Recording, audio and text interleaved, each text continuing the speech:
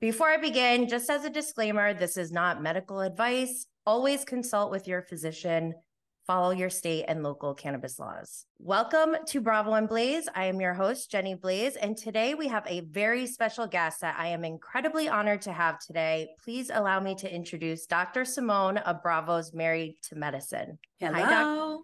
Hi, Dr. Simone. How are you? I am doing great. How are you today? I'm doing great. Thank you so much for being here. We are here to talk about women's health and cannabis. And because this is a very large and vast topic, I wanted to focus on your thoughts and opinions from the standpoint of an OBGYN who practices in a state where cannabis is technically still not legal and Right, classified as a controlled substance. right.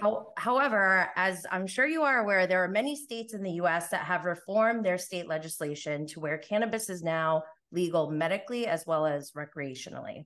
And Yes. I'm not quite sure when to expect Georgia to change, if it ever does. However, I am curious to get your thoughts because if or when cannabis does become legal in your state, this may have some impact on your practice at some point. So, my question, just to open it up, is cannabis use even something you discuss with your patients regularly?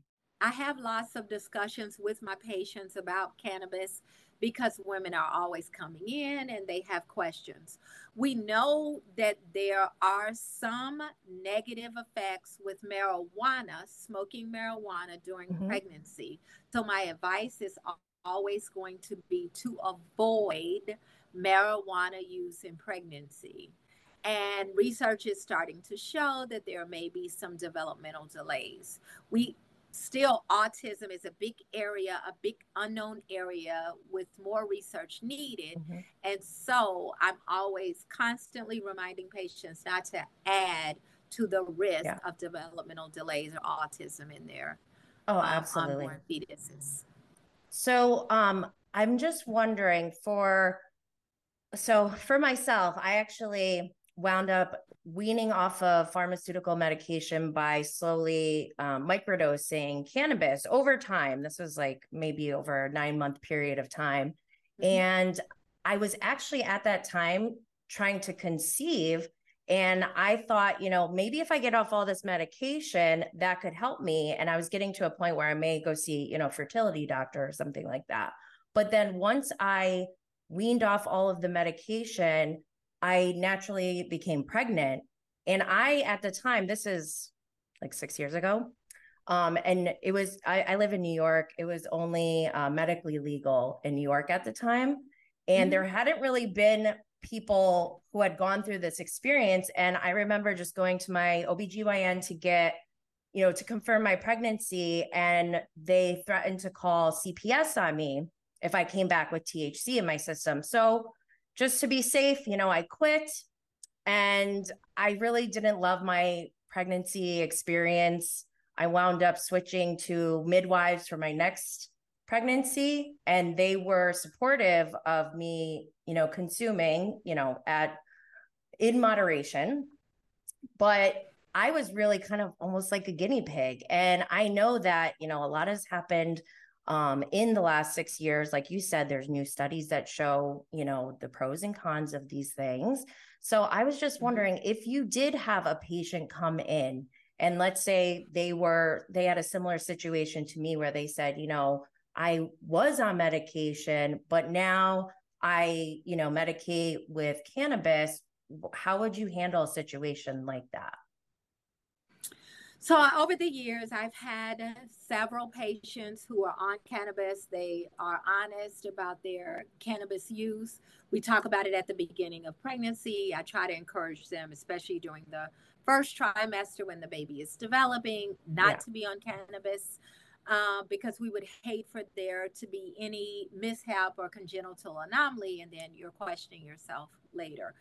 Yeah. But I don't dismiss the patient from my practice. I am no longer testing for cannabis in my practice, but we continue to have a two-way conversation about what the patient is going through, where she feels like she needs cannabis, and whether or not there is a place for prescription medicine. I'm a Western doctor. I practice Western medicine, and Mhm. I believe sometimes there is a place for prescription medicine. Mhm. Certainly, there are plenty of times where we do have to look at all natural ways and natural remedies to treat things, medical problems that arise. But for the most part, I like to have a two-way conversation. And as long as my patient is informed Mhm. and she knows what the research does show, what has not been researched yet, that is going to be up to her, because ultimately you're carrying your baby and you're the one who's going to take your baby home. I'm not taking your baby home. And the risk that you're willing Mhm. to undergo during your pregnancy, Mhm. ultimately it's still up to you. Yeah. So it sounds like you like to empower your patients and really Mm-hmm. keep an open dialogue. That I love that. That sounds great. Yes. So to get away from pregnancy and cannabis, because that is a very touchy topic that we just jumped into, Yes. outside of pregnancy for women, do you see cannabis affecting women's health in any other way? Maybe postpartum, menopause, or any other, maybe like just monthly through their cycle? Mhm. I am seeing that cannabis is having a positive effect with women who experience nausea and vomiting for various reasons, anxiety, premenstrual syndrome, or PMS.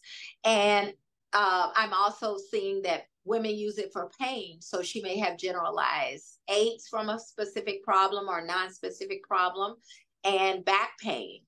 And I've had several patients come in and talk about the benefit that they are having just with pain relief with cannabis. Yeah, that's great. Speaking of nausea and vomiting, I have a question. Are you familiar with cannabinoid hyperemesis syndrome or CHS? Where the patient is having withdrawals from cannabis use and So, well, that's the thing. It's kind of like a new diagnosis that we're seeing where if a patient goes to an emergency room and they're vomiting, well, this happened to me many times. And it only happened to me after I had a stillbirth. And I, I feel strongly that I think it has to do with my hormones or something. And so every time I would go into the ER, I was vomiting. I couldn't stop. I think now looking back, because it happened a few times and but looking at, how is that connected to cannabis though? because they said whenever they asked, like what prescriptions are you on? Did you drink alcohol? They would ask, I would just tell them I'm a medical marijuana patient. And that's when they would stop asking questions and they would say, you have CHS. And that's what they would put on the diagnosis and then send me home. Meanwhile, I have spoken to a lot of people because I post these things on my social media account. And I've had people say, oh my God, the same thing happened to me. And turns out I had a herniated umbilical cord or I had a ruptured, I don't know, something else. So I was just wondering because on the last time this happened to me, one of the doctors said or asked me, are you on your period? And I was like so taken aback. I was like, excuse me. I was like, why? And he said, well, we're seeing that sometimes during certain times of your cycle that this is happening to some women. And I was like, actually, yeah, I am on my period. So that happened to me a few times. And I asked the nurse, and this is all anecdotal, obviously. I asked one of the nurses there, I said, hey, by any chance, when you see people come in like this, is it typically men or women? And she's like, you know what? Honestly, I don't know. I work on a different floor usually. So she left. She comes running back in, not, like 5 minutes later and said, oh my God, you would not believe this. I asked another nurse who is down here all the time. She said she's never seen a man with CHS. However, granted, I do know I've heard men say that they've had it. So I don't think this is just a woman's issue. However, it's just this is something new that I'm like discovering. So I was just wondering if you had any insight into that, if there was any correlation. No, I'm not dealing with that or not having women coming in questioning it. Not at all. Wow. Wow. I hope I'm not like the first. Well, no, that one nurse said she's seen it before. Yeah. So, No, I yeah. know. Well, it's just, I just want to get your thoughts to see if maybe that's something that you've heard in your, community and industry, but we're running out of time. So before we go, I wanted to quickly mention your upcoming episode, which is airing on December 3rd. And the episode description is Resurrection Rejection. The ladies receive a mysterious invitation from Phaedra. Will Dr. Simone come up with a plan to get the empty nest she's been dreaming of? Sweet Tea reveals an ongoing personal issue to Toya and Dr. Simone. A strange night in Phaedra's funeral home brings a familiar face back from the dead.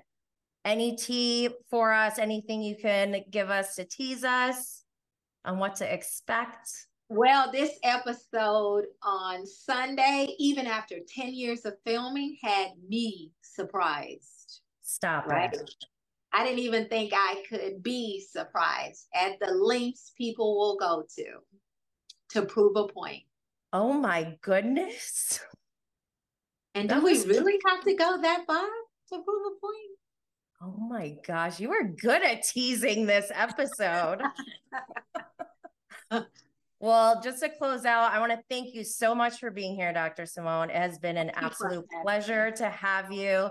To everyone listening and watching, make sure you check out Married to Medicine on Bravo every Sunday at 9 p.m. Available next day on Peacock. Stay lit, y'all.